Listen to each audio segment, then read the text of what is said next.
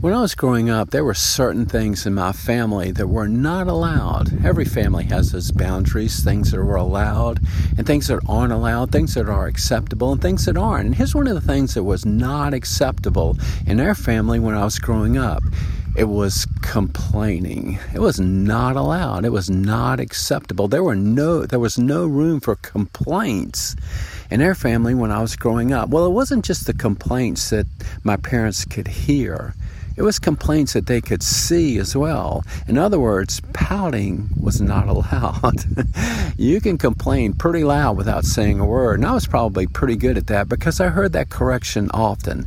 Don't be pouting about that. You need to do what you were told with the right attitude. No pouts were allowed. Well, that's inherent in my heart. There's lots of complaints within my heart. I think that's just a part of our fallen, sinful nature. We see things about us and we don't think it's going just right, or we don't like it. It's not comfortable. So the natural tendency is to complain. Well, in the Old Testament, we see that tendency. When the Israelites left Egypt, headed towards the Promised Land, they began to complain. It was a hard journey. It was uncomfortable at many times, and they began to complain.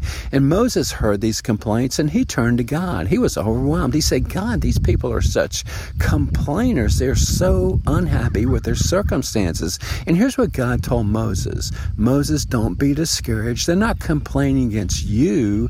God said that they are complaining against him. In other words, when I complain, when I pout, ultimately, I'm sending that complaint straight to God, saying, God, this is your fault. I'm not happy with it.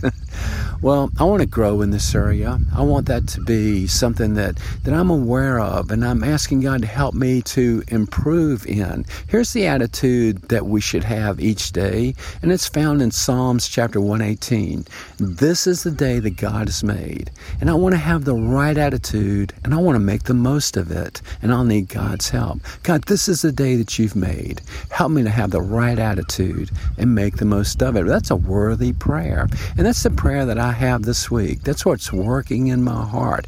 Maybe you're a creative complainer as well. There's so much that we could complain about, and we can be marked by that trait, a complaining person. Well, God doesn't want that to be true of any of us.